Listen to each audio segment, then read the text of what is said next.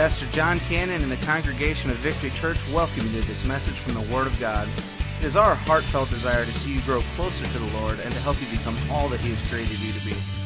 Our prayer is that through this ministry you would come to know Him in a greater way, and that these teachings from Scripture would better equip you to fulfill His plan in your life. Now, let's join Pastor John as we study the Word together.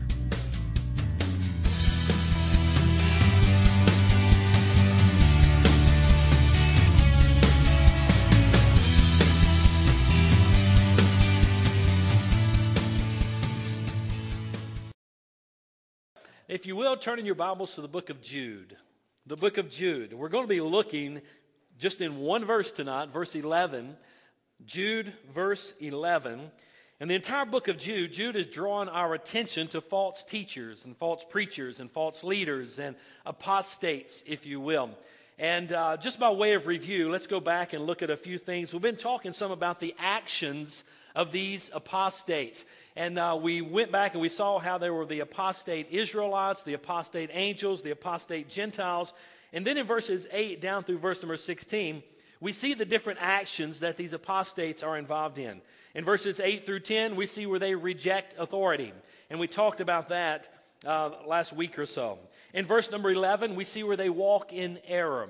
And that's where I want to just park tonight and start unpacking that. Jude gives us three examples of how these false teachers are walking in error, and I believe we can see that tonight. In verses 12 and 13, we'll see how they lead falsely, and just a false message, and they're leading people astray in that area. And then in verses 14 and 16, you see where it's really all about self. Where these apostates, these false teachers, false leaders, they're looking really to please themselves. Now, to me, what's ironic about this, what's kind of amazing about this, is that Jude wrote this thousands of years ago. And here now we see this unfolding in our day. So to me, and I've always said this, and I still believe it's to be very true, the Bible is as up to date as tomorrow morning's newspaper. You know? A lot of people think, well, that's just an old, archaic book. It's really not relevant to the 21st century. We're so sophisticated nowadays and so filled with knowledge, which, by the way, may be our downfall. But nonetheless, we think we have, we've gotten smarter than what this book is. Well, friends, you haven't. And this book is certainly still up to date today in the 21st century, in the year 2013, as it was the day that they wrote it. So there we see how they were walking in error, how they, if you will, how their actions were wrong and what they were involved in and what they were doing. And we even see that in our day today. But I want to look in verse number 11. And here, go to the next slide if you will, please. I want to look in verse number 11. I want us to see how they are walking in error. I'm going to skip, there you go, verse number 11. How they are walking in error. Look, if you will, just let me read in verse 8 down through verse number 11 in the book of Jude. It says, "Nevertheless, these dreamers likewise defile their flesh, reject authority, blaspheme glorious ones. Yet Michael the archangel, when he was disputing with the devil in a debate about Moses' body, did not dare bring an abusive condemnation against him, but said, 'The Lord rebuke you.'" And then in verse 10, But these people blaspheme anything they don't understand. And what they know by instinct, like unreasoning animals, they destroy themselves with these things." Look at the caution that Jude throws out here. Woe to them. Now, this is a heeding, this is a warning. But this can also be taken more on a softer side.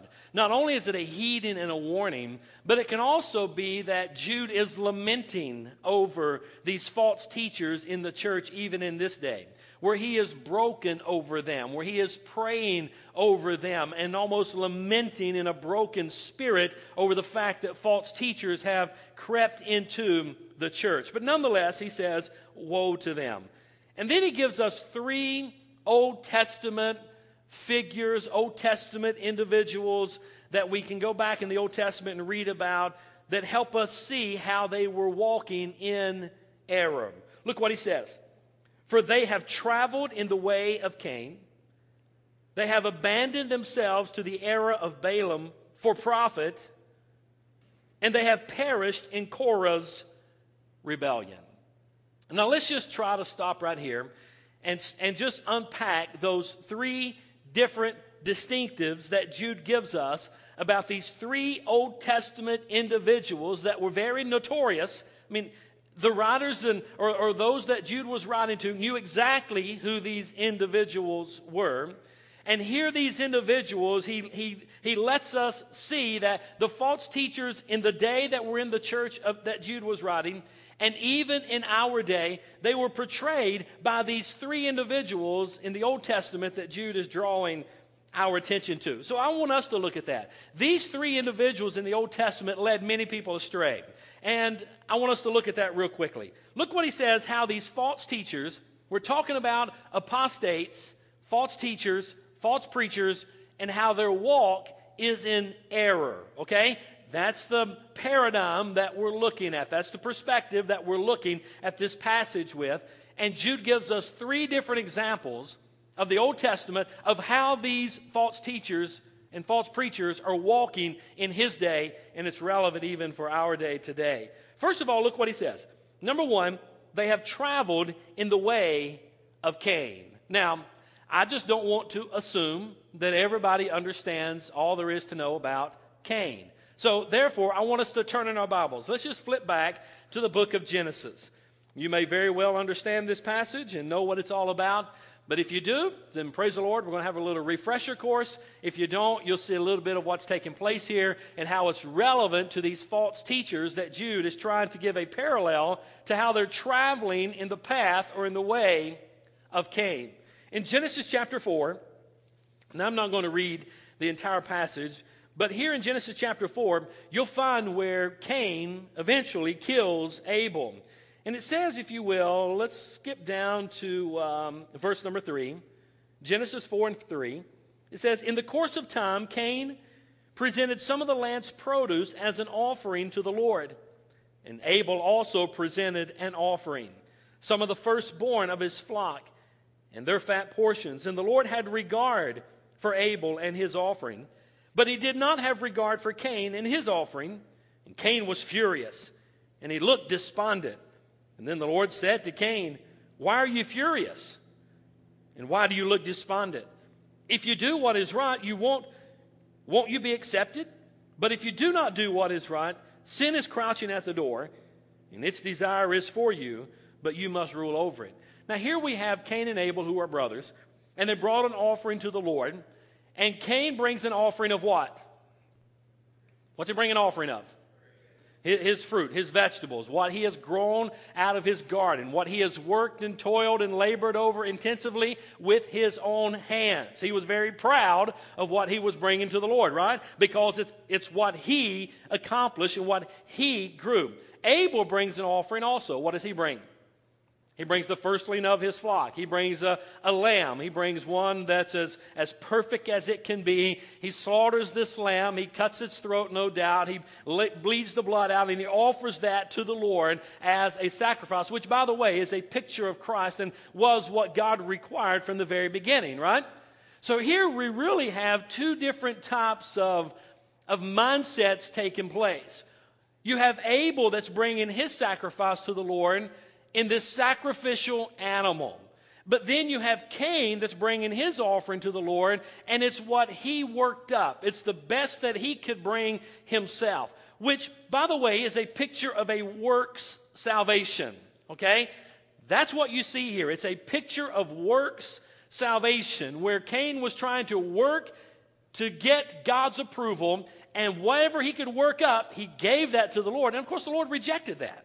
And Abel, on the other hand, just took the best of his flock and the firstling of his flock and the best one that he had, and he offered that up to the Lord, and the Lord received that one. Now, whenever Cain saw what was taking place, he got furious. I mean, think about it. Cain had worked very hard, right? Toiling the land, planting and tilling and weeding and cultivating and nurturing the plants and bringing that, and God rejected it. And here we have Abel bringing his, and he got furious with Abel. Well, God says, Cain, why are you furious? You know what I require. If you just go back and bring what I require, everything will be okay. Sin's at your door. And that's just implying that he was trusting in himself. He was trusting in his works, and his offering was rejected. And, of course, Cain was upset. In verse number 8, look what it says. Cain said to his brother Abel, let's go out to the field. And while they were in the field, Cain attacked his brother Abel and killed him. And then the Lord said to Cain, where is your brother Abel? You already know how this is, the tone of this response. I don't know, right? Kind of a rebellious type attitude and tone in his remark to God. I don't know, he replied. Am I my brother's keeper, or am I my brother's guardian? Am I supposed to look after him? And of course the story goes on. But I want you to see in verse number 8 where Cain killed Abel. Some folks have asked, and I believe someone sent me a message on Facebook asking, how did Cain kill Abel? Well, the Bible doesn't tell us how Cain killed Abel, just the fact that he did kill Abel. And some speculate on how he may have killed Abel. And have you ever thought about that? You ever thought about that gruesome act that took place? And think, how did he do that? Yeah, he called him out to a field, and he killed him. That's all the Bible says. Did he hit him over the head with a rock? Well, he may have. You know how I think he killed him? And this has nothing to do with the lesson, but I found it interesting. And you see, whenever I'm teaching and preaching, I don't know what you find interesting, so I can only share what I find interesting. So I found this interesting, so I hope it's interesting to you. Does that make sense? Okay? So whenever I'm studying, I'm thinking, how did he kill him? You ever thought about that? And they go out there in the field, and there they are. And could it be that he killed Abel with Abel's own knife that he had made somehow to kill his sacrifice with, to kill his lamb with, to offer it up to the Lord? I don't know. Whenever people ask, how did he kill him? I think maybe he took that. I think he took the sacrificial knife that Abel had that he used to kill the firstlings of his flock to offer up to God. And I think the rage was so deep in Cain that he took the very object that, I don't know, this is pure speculation, okay? I have no idea. I'm just thinking, okay, and thinking through this process. He may have knocked him over the head with a rock, okay?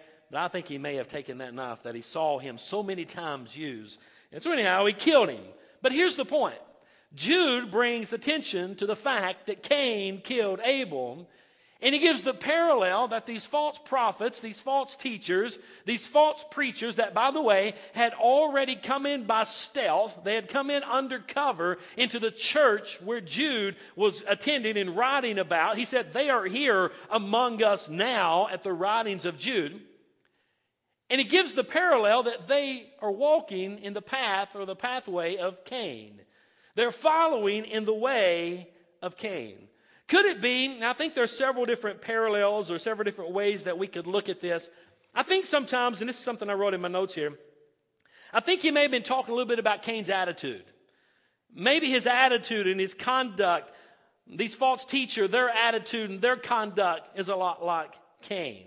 You see, these are spiritual descendants of Cain, if you will, just by way of application. They're walking in the way of Cain. Their attitude, their conduct, possibly. I also wrote in my note that they're disobediently, they've devised their own way of worship. You see, Cain devised his own way of worship, right? I mean, God required a sacrifice to be offered up to him as a way of worship. Cain brought his own way of worshiping with the goods out of the land that he had grown himself. Could it be that false teachers today kind of bring their own way of worshiping God that may not be necessarily true to the Scripture on how we are to come and worship God? Cain was envious of Abel. Could it be the parallel that false teachers and false preachers, there's a spirit of envy that's even within them? But I think the greatest application is the fact that Cain murdered Abel. And I think what false teachers and false preachers do, they spiritually murder the souls of those that they are teaching to with their false doctrine. And in the end, their soul is what's going to is what's going to be destroyed, right? And what's going to be lost. So I think there's the parallel there that Jude has given us, that these false teachers and these false prophets, that they travel the way of Cain. Cain murdered his brothers. And I think apostates today are destroyers of the soul, preaching their false doctrine, teaching their false doctrine, which ultimately is going to lead to the death, eternal death and damnation of the soul of man. So there he is, traveling the way of Cain. What's the second way? The second parallel he gives us of how they are walking in error. Not only have they traveled the way of Cain, but look what it says in verse number 11. They have abandoned themselves to the error of Balaam for profit. Now, when's the last time you've gone back and studied about Balaam and Balak and the prophet Balaam and the donkey? Remember the donkey? Most of us remember that story. The donkey that speaks and that sees the angel of the Lord standing in the pathway. We kind of all remember that. But why was all that transpiring? Well, let's go back in Numbers chapter 22. And this, by way, just kind of refresh our memory a little bit. Numbers chapter number 22. And here's where Balak hires Balaam. Now, I want to pick up reading, if you will, in verse number, I don't know, let's just start a little bit in verse 1. I'll just skip around and glean a little bit. Numbers 22 and verse number 1. It says, the Israelites traveled on and camped in the plains of Moab near the Jordan across from Jericho. Now Balak, son of Zippor, saw all that Israel had done to the Amorites. And Moab was terrified of the people because they were numerous. And Moab dreaded the Israelites. So the Moabites said to the elders of Midian, this horde would devour everything around us like an ox eats up the green plants in the field. And since Balak, son of Zippor, was Moab's king at that time, he sent messengers to Balaam. You get the picture here? Here we have Balak, who is Moab's king, the king of Moab, and he is now threatened because they see Israel is coming and they are afraid of them. So he goes and he calls out, he sends messengers to Balaam. Let's skip down. It says, he says to Balaam, Balak said to him, look, a people has come out of Egypt, and they cover the surface of the land, and are living right across from me. In verse 6, please come and put a curse on these people for me, because they are more powerful than I am. And I may be able to defeat them and drive them out of the land. For I know that for I know that those you bless are blessed, and those you curse are cursed. Now he knows the history of Balaam, and he knows that whatever he prophesies, if he prophesies a blessing on someone, they're going to be blessed. A curse on someone, they're going to be cursed. So he calls him and sends messengers to bring him. And the elders of Moab and Midian departed with, look at that next word, fees. They went to Balaam with money in their hand. They said, Balaam, we're going to pay you to curse the Israelites. We're going to pay you to curse them because we are afraid of them. They are very numerous. They outnumber us. They can overtake us. We're afraid of them. They're just right across from us, and they're now going to pay Balaam to curse them. I find it interesting that Balaam even had to go to God for an answer about that. He should just say no right there, right? I mean, there's some things, guys, listen, guys, everybody look at me. There's some things you just don't have to pray about. Right? You don't have to go, let me pray about that. No, you know it's wrong. Say no, right then. So anyhow, he says, spend the night here and I'll give you an answer, the Lord tells me. So the officials of Moab stayed with Balaam. Then God came to Balaam, in verse 9, and asked, who are these men with you?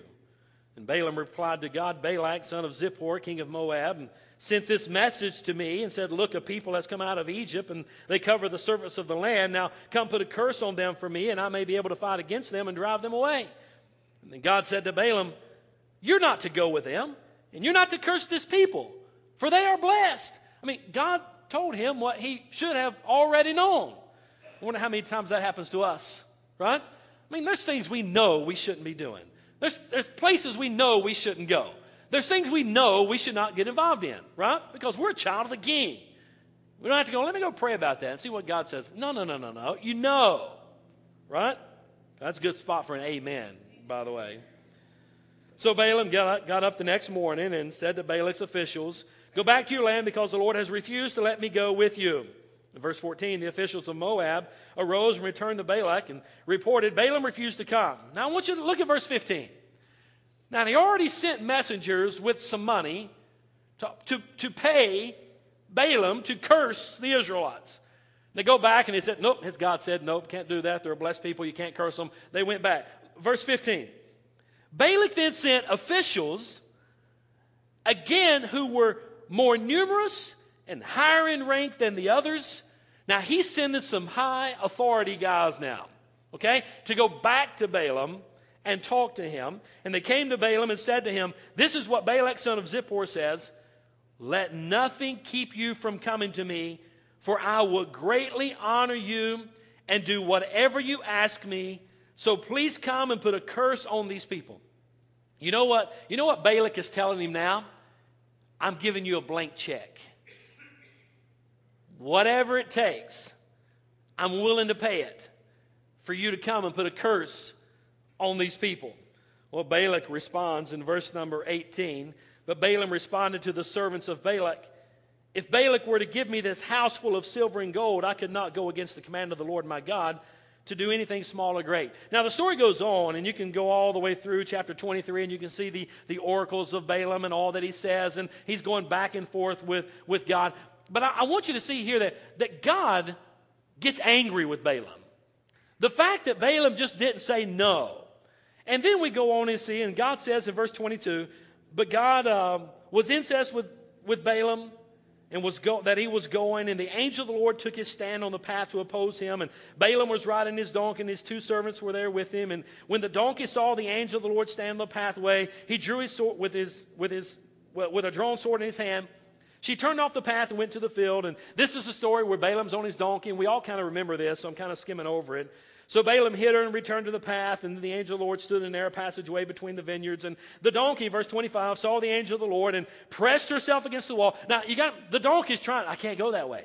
The angel of the Lord's there. Got the sword drawn. Man, we're going to die if we go that way. So the donkey really did Balaam a favor and went off through the field. Well, Balaam got upset and brought the donkey back on the path, and now he's going that way again, and he squeezes him now up against the wall because he don't want to be slain by this angel of the Lord. And verse 26, so the angel of the Lord went ahead and stood in a narrow place where there was no room to turn to the right or to the left. And when the donkey saw the angel of the Lord, she crouched down under Balaam. She just squatted, okay? Just sat down right under Balaam. And he became furious, and he beat the donkey with a stick. This is a stubborn man, is he not? Right? Verse 28, then the Lord opened the donkey's mouth. Some folks have asked me, do you really believe that donkey spoke? Well, I do, because it says in verse 28. And by the way, one verse is all I need, right? The Lord opened the donkey's mouth, and she said to Balaam, what have I done to you that you have beaten me these 3 times? And Balaam answered the donkey, you made me look like a fool. If I had a sword in my hand, I'd kill you now. Well, little did he know, the angel had a sword in his hand. But the donkey said, I am not the donkey you've ridden, or am I not the donkey you've ridden all your life until today? Have I ever treated you this way before? No, he replied. Now, here's what I think's funny. Now Balaam's having a conversation with his donkey.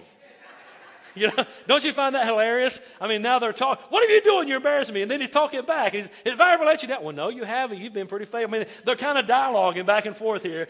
I find that funny. In verse 31, and then the Lord opened Balaam's eyes, and he saw the angel of the Lord standing in the path with a drawn sword in his hand, and Balaam knelt and bowed his face to the ground. And the angel said, or asked him in verse 32, why have you beaten your donkey these 3 times? Look, I have come out to oppose you because what you're doing is evil in my sight. The point is, Balaam was negotiating, okay? They came to him, first of all, with some money in hand and said, Balaam, we're going to pay you to curse these Israelites. We're afraid of them. They're going to overtake us. We know who you bless or bless, who you curse or curse. We're going to pay you. He says, well, let me talk to God about that. He should have known he couldn't do that. And he talks to God, and God says no. And he tells them no.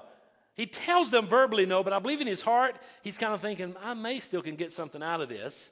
And then they come back to him, and they said, listen, we're giving you a blank check. Whatever it takes, I'm willing to give you if you will come and curse these people. Now, he says the right thing. You say, well, yeah, he says the right thing in verse number 18. Look what he said in verse 18. If Balak were to give me this house full of silver and gold, I could not go against the command of the Lord my God to do anything small or great. Now, I want you to notice, he said the right thing with his mouth, but his actions are not following what he's saying with his mouth. Are you tracking with me? his walk is not following his talk. Now you said, I can't curse these people. God has told me no. I can't do that. If he gives me the whole house full of silver and gold, I can't come and do that. But then he goes anyway. God gets furious about this. Now eventually you go and you read the rest of the story. But here's the point that I want to bring this back to Jude. Here Jude is referencing these false teachers and these false preachers of the day. And he's saying that they have abandoned themselves to the error of Balaam. Here's what I want you to see. Balaam was hired to curse Israel. These false teachers and false preachers are all about money. They've sold their heart and their ministry for $1. Say amen or oh me, but stay with me here. I believe that's the parallel and the reference that Jude has given us about these false teachers, these apostates. They are seeking to gain money from their error. And that's exactly what Balaam was doing. Well, what does God have to say about that? I want you to turn in your Bibles to 1 Timothy, if you will. 1 Timothy chapter number 6. I want you to look at verse 3 and following. 1 Timothy chapter number 6. Now this is Paul writing to, this is one of the pastoral epistles. He's writing to Timothy, his beloved son in the faith. He's given him some counsel as a senior pastor to a young pastor, if you will. And he says that we are to teach and encourage these things. What things? The things he just talked about in verses 1 and 2. And then in verse 3, if anyone teaches other doctrine and does not agree with the sound teaching of the Lord Jesus Christ and with the teaching that promotes godliness, then he is conceited, understanding nothing, but has a sick interest in disputes and arguments over words. From those come envy and quarreling and slander and constant disagreement among people whose minds are depraved and deprived of the truth, who imagine that godliness, get this now, they imagine that godliness is a way to material gain.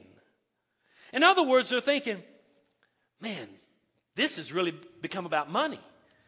And if I can grow this ministry and sell these books and have these conferences and draw these crowds, then I can make a lot of money. Now listen, I'm not saying that every conference out there is a false teacher and a false prophet. I'm not saying that every book that's written is written by false preachers and false prophets. That's not what I'm saying at all.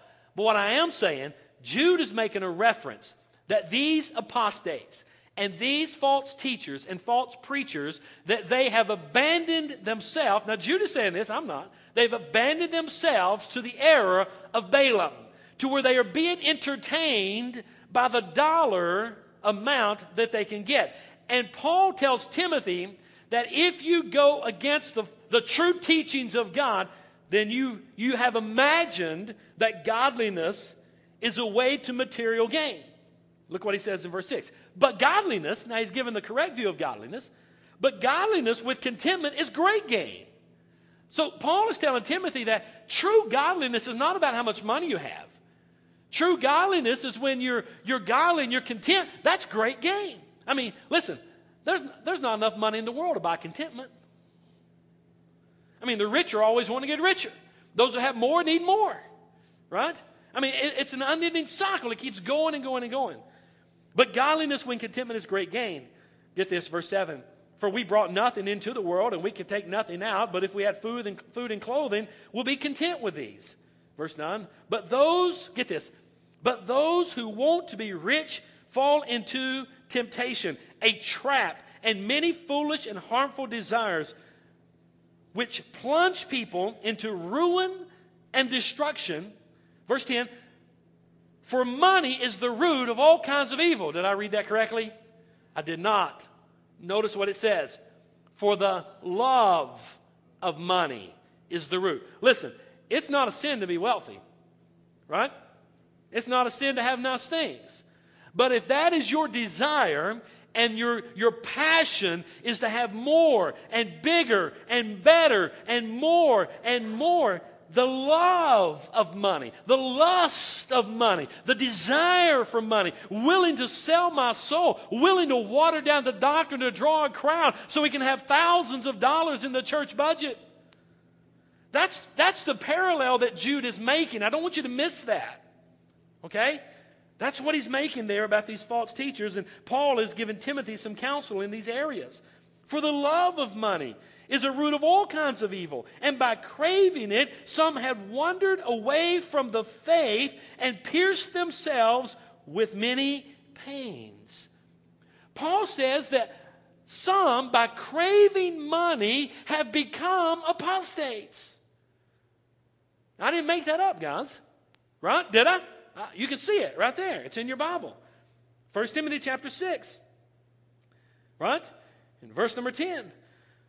Verse 11. But you, man of God, run from these things and pursue. That's what you need to be diligently striving for. That's what you need to be passionate about. Not about making another dollar. Not about building a bigger house. Not about buying a newer car or going up in the levels. I mean, if you have it, fine. God bless you. Praise the Lord. But when it becomes our passion, are you with me, church?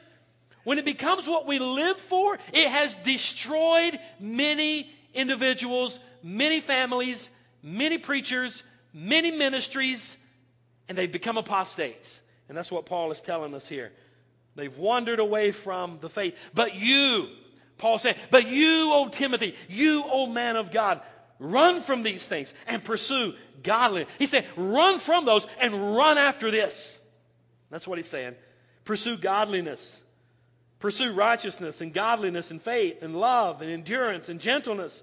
Fight the good fight of faith. Take hold of eternal life that you were called to, and have a good confession about the present or about in the presence of many witnesses. I like also what he told, if you will, flip over a page or two to Titus 1 in verse number 10 and 11. Verse 1, 10 and 11. Titus chapter 1, Titus chapter 1, verse 10 and 11. For there are also many rebellious people full of empty talk and deception, especially those from Judaism. Verse 11, it is necessary to silence them. That's kind of a bold statement. Silence these rebellious people. Silence them. They overthrow whole households by teaching what they shouldn't in order to get money dishonestly. Are you tracking with me, guys? Are you with me? I'm talking about these false teachers. I'm talking about what Jude is talking about. False teachers, false preachers, false movements, false doctrine that's about wealth and the lust of it, and how many have turned from the faith as a result of it. I believe that's the analogy that Jude has given us when he says they have abandoned themselves to the era of Balaam. They've gotten away from preaching the whole counsel of God to preaching and teaching out a way that they can get great monetary gain as a result of it. Let me give you the third and final one, and I'll be done. Not only do we see that they travel in the way of Cain, not only do we see that these false teachers abandoned themselves to the era of Balaam, but thirdly, I want you to see this third attribute of these false teachers in verse number 11. They have perished in Korah's rebellion. Now, are you familiar with Korah? Are you familiar with the story that happened there? Well, I think to understand this passage, you're going to have to familiarize yourself with what took place. So let's go back. And I won't be long. I'm about out of time, but I want you to see this in Numbers chapter 16. In Numbers chapter 16.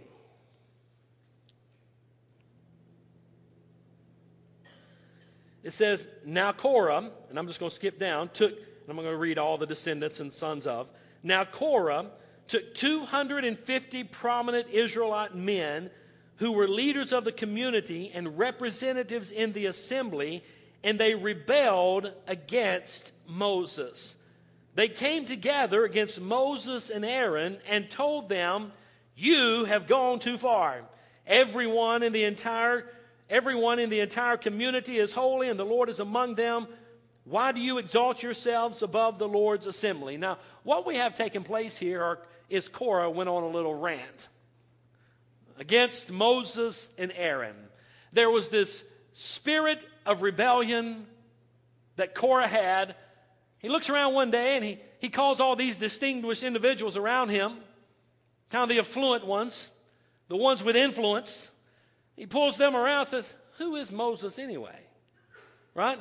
Why do we got to do what he says? Why do we got to follow Aaron? Who are they? Look at us. And so this spirit of rebellion is already at work with Korah.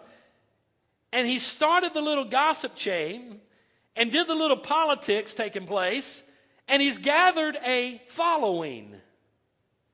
Are you with me? Are you with me, guys? This happens in churches all the time. This spirit of Korah. Who is that preacher anyway? Who is that pastor anyway? Well, I'll tell you who he is. I'll tell you who Moses was. He's God's man, chosen for that day and that hour to lead those people. Now, I'm not one of those preachers that will pay an evangelist to come in and say what needs to be said. I'll tell you what needs to be said. I'm God's man, called here at Victory Church to lead this church for this day and this hour. And when God changes that, I'll let you know, and I'll kindly walk out. But until God tells me that I'm no longer to lead this church, then I'm the one that's supposed to lead this church. And I don't have any problem saying that. Now, I want to lead with a shepherd's heart, and I want to be kind, and I want to be loving, and I want to be fair, and I want to treat everybody the right way, and I don't want to have little cliques here and there. I mean, I love everyone, but God has, listen, I didn't ask for it. He called me. In the back of a UPS truck, he called me. And I said, okay, God, wherever you lead me. Korah did not like the fact that Moses and Aaron were leading the people. So he started a following. He said, hey, who is Moses? Well, I don't know. I've been thinking the same thing. Who is he? And they, listen, we kind of got together. We've been thinking, why don't you come over? We're going to have coffee over here tomorrow evening. Why don't you come over and let's talk. Who is Moses anyway? Who is Aaron anyway? And they got upset with the authority that Moses and Aaron had. Are you with me? Some of you are not smiling. I don't know if I've already made you mad or not, but I'm just preaching what's in the book. Right? They got upset with Moses and Aaron. And Korah brought these 250. Look, he tells them, I'm going to make a long story short. You got to read this whole thing and really just let it absorb it and kind of picture it. And so I've got to make it really short here. I've got about 3 minutes and I got to be done. In verse 18, he told them each to take a fire pan, and he placed fire in it. He put incense on it. He stood at the entrance of the tent, or they stood at the entrance of the tent of meeting along with Moses and Aaron. Now here's Korah and these 250 people have come together, and Moses goes to God, and God says, hey, tell them to do this, and they're doing that. And I want you to look at that. Man, I love this part. I love this. Look at verse number 19. And after Korah assembled the whole community against them at the entrance to the tent of meeting. Listen, they're at the tabernacle. I mean, they're at God's house. Holy smoke, they're fighting at the church. Right here. They're doing it. You say, well, I just thought that happened in the 20th century. Oh, no, it's been going on for a long, long time. They're fighting in the church house. And right here it is. Korah's gathered his whole company of 250 people, and they're standing against Moses and Aaron at the door of the church, if you will, or the tent of meeting, as it says in the Bible. Where am I? Verse number 19. And Korah assembled the whole community against them at the entrance to the tent of meeting. Get this. The glory of the Lord appeared to the whole community, and the Lord spoke to Moses. He said, get out of the way, son. I love that. And that's kind of not what I said. The Bible says, he says in verse 21, separate yourselves from this community so I may consume them instantly. You know what God said? Moses, Aaron, get out of the way. I'm going to take care of them. But I want you to look at the heart of Moses. Man, this is good stuff. And I got to be done here. Verse 22, and Moses and Aaron fell faceward and said, God of the spirits of all flesh, when one man sins, will you vent your wrath on the whole community? And the Lord replied to Moses, tell the community, get away from the dwellings of Korah. You see, Moses now is pleading on behalf of all the people. He said, God, don't destroy them. But you know what I find funny? When you go and you study the relationship of Moses and God, you'll find that Moses gets ticked off and he says, God, kill them all. And God says, Moses, you know I can't do that. And then God gets ticked off and he says, I'm going to kill them all. And Moses said, God, no, you know you can't do that. Aren't you glad that God and Moses never got ticked off at the same time? I mean, are you not? But here we find him, and Moses, and God, you can't kill them all. You get on down through here, look at verse number 28.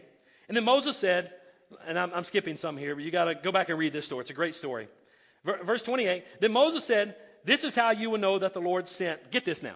This is how you will know that the Lord sent me to do all these things, and that it was not my own will. Now, he's talking to Korah and the men of Korah, and he's saying, listen, this is how, we're going to put it to a test. Let's let God decide who's supposed to be here and who isn't. This is how you will know if it's my will or God's will that I be here. Verse 29, if these men die naturally, get this, if these men die naturally, as all people would, and suffer the fate of all, then the Lord has not sent me.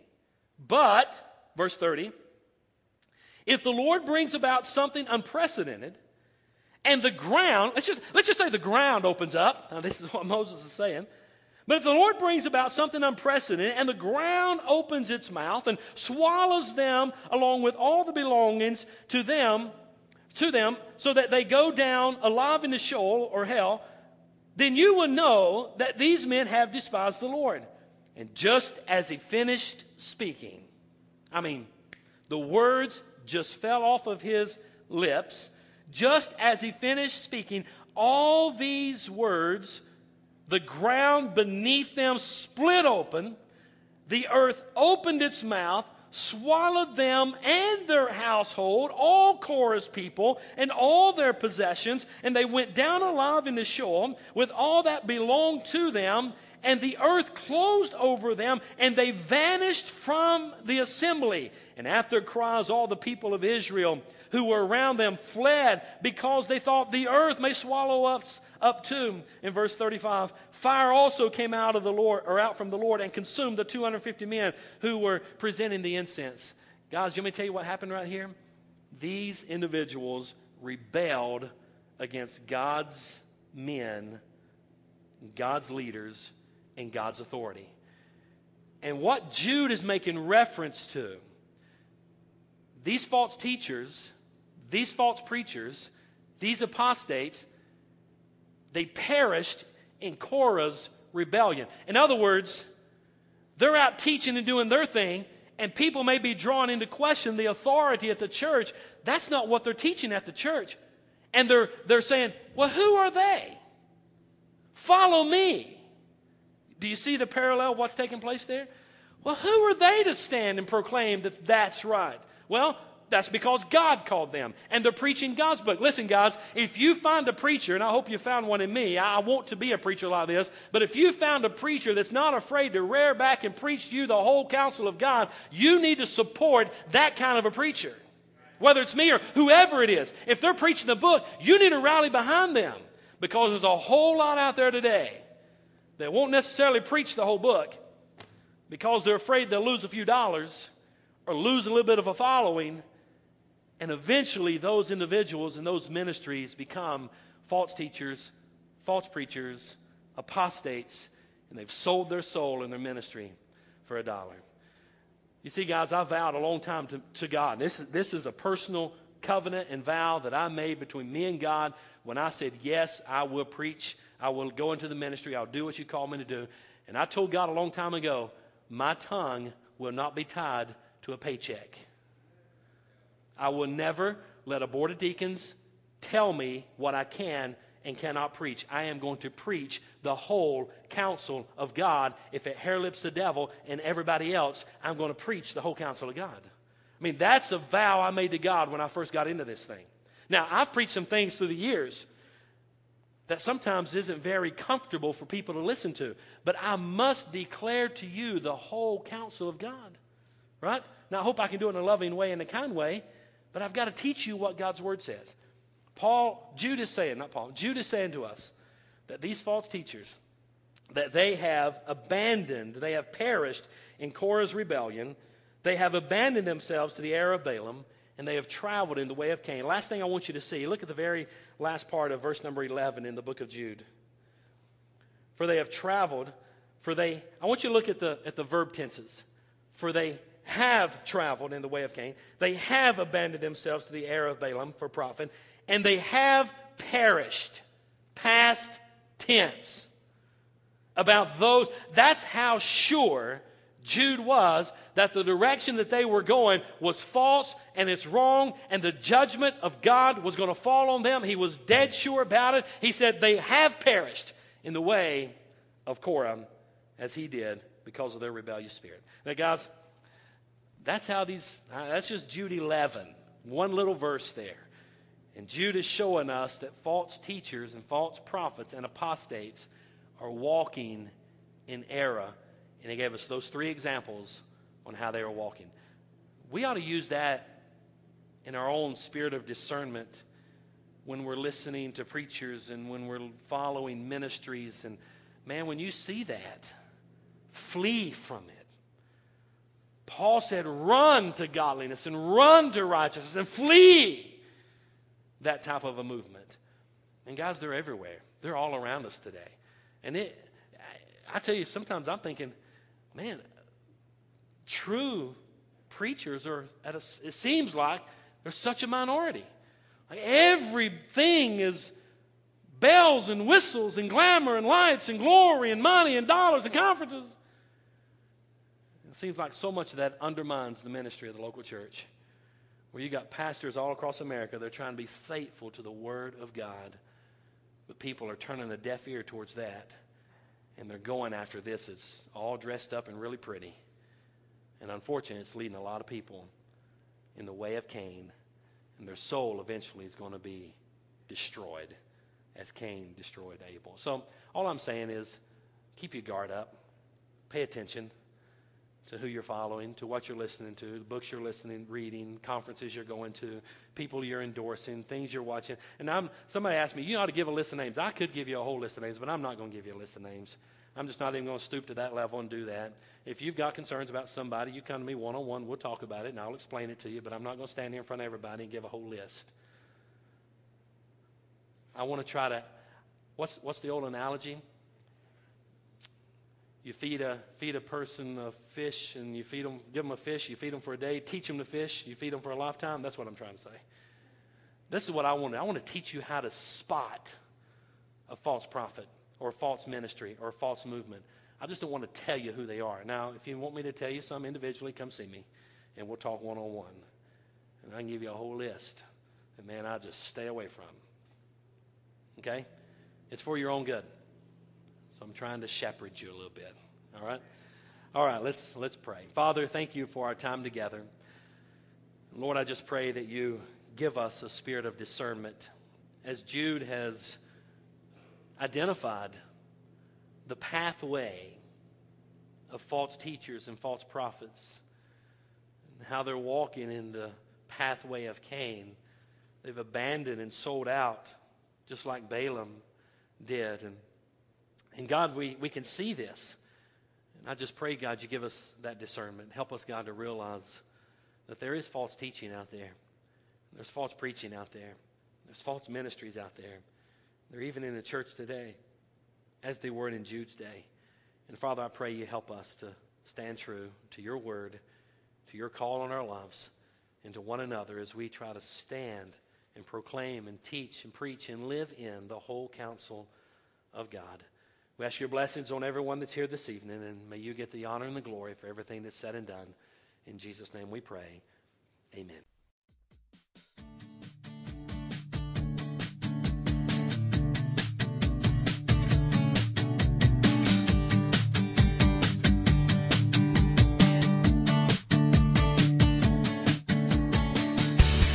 Well, thank you for joining us for this message from the Word of God. We know that the truth you have just heard will change your life if you believe it and intentionally apply it. If you need someone to pray with, or maybe you just want someone to talk to, please call us at 618-622-9360. That's 618-622-9360. Or you can email us at victory@victorychurchonline.net. If you're interested in obtaining more teaching materials, or if you'd like to partner with us in this ministry, please contact us. You can email or call or send a request to 715 Lake Point Center, Suite 109, O'Fallon, Illinois, 62269. Come and check us out on the web at www.victorychurchonline.net. And again, we thank you and are glad you could join us.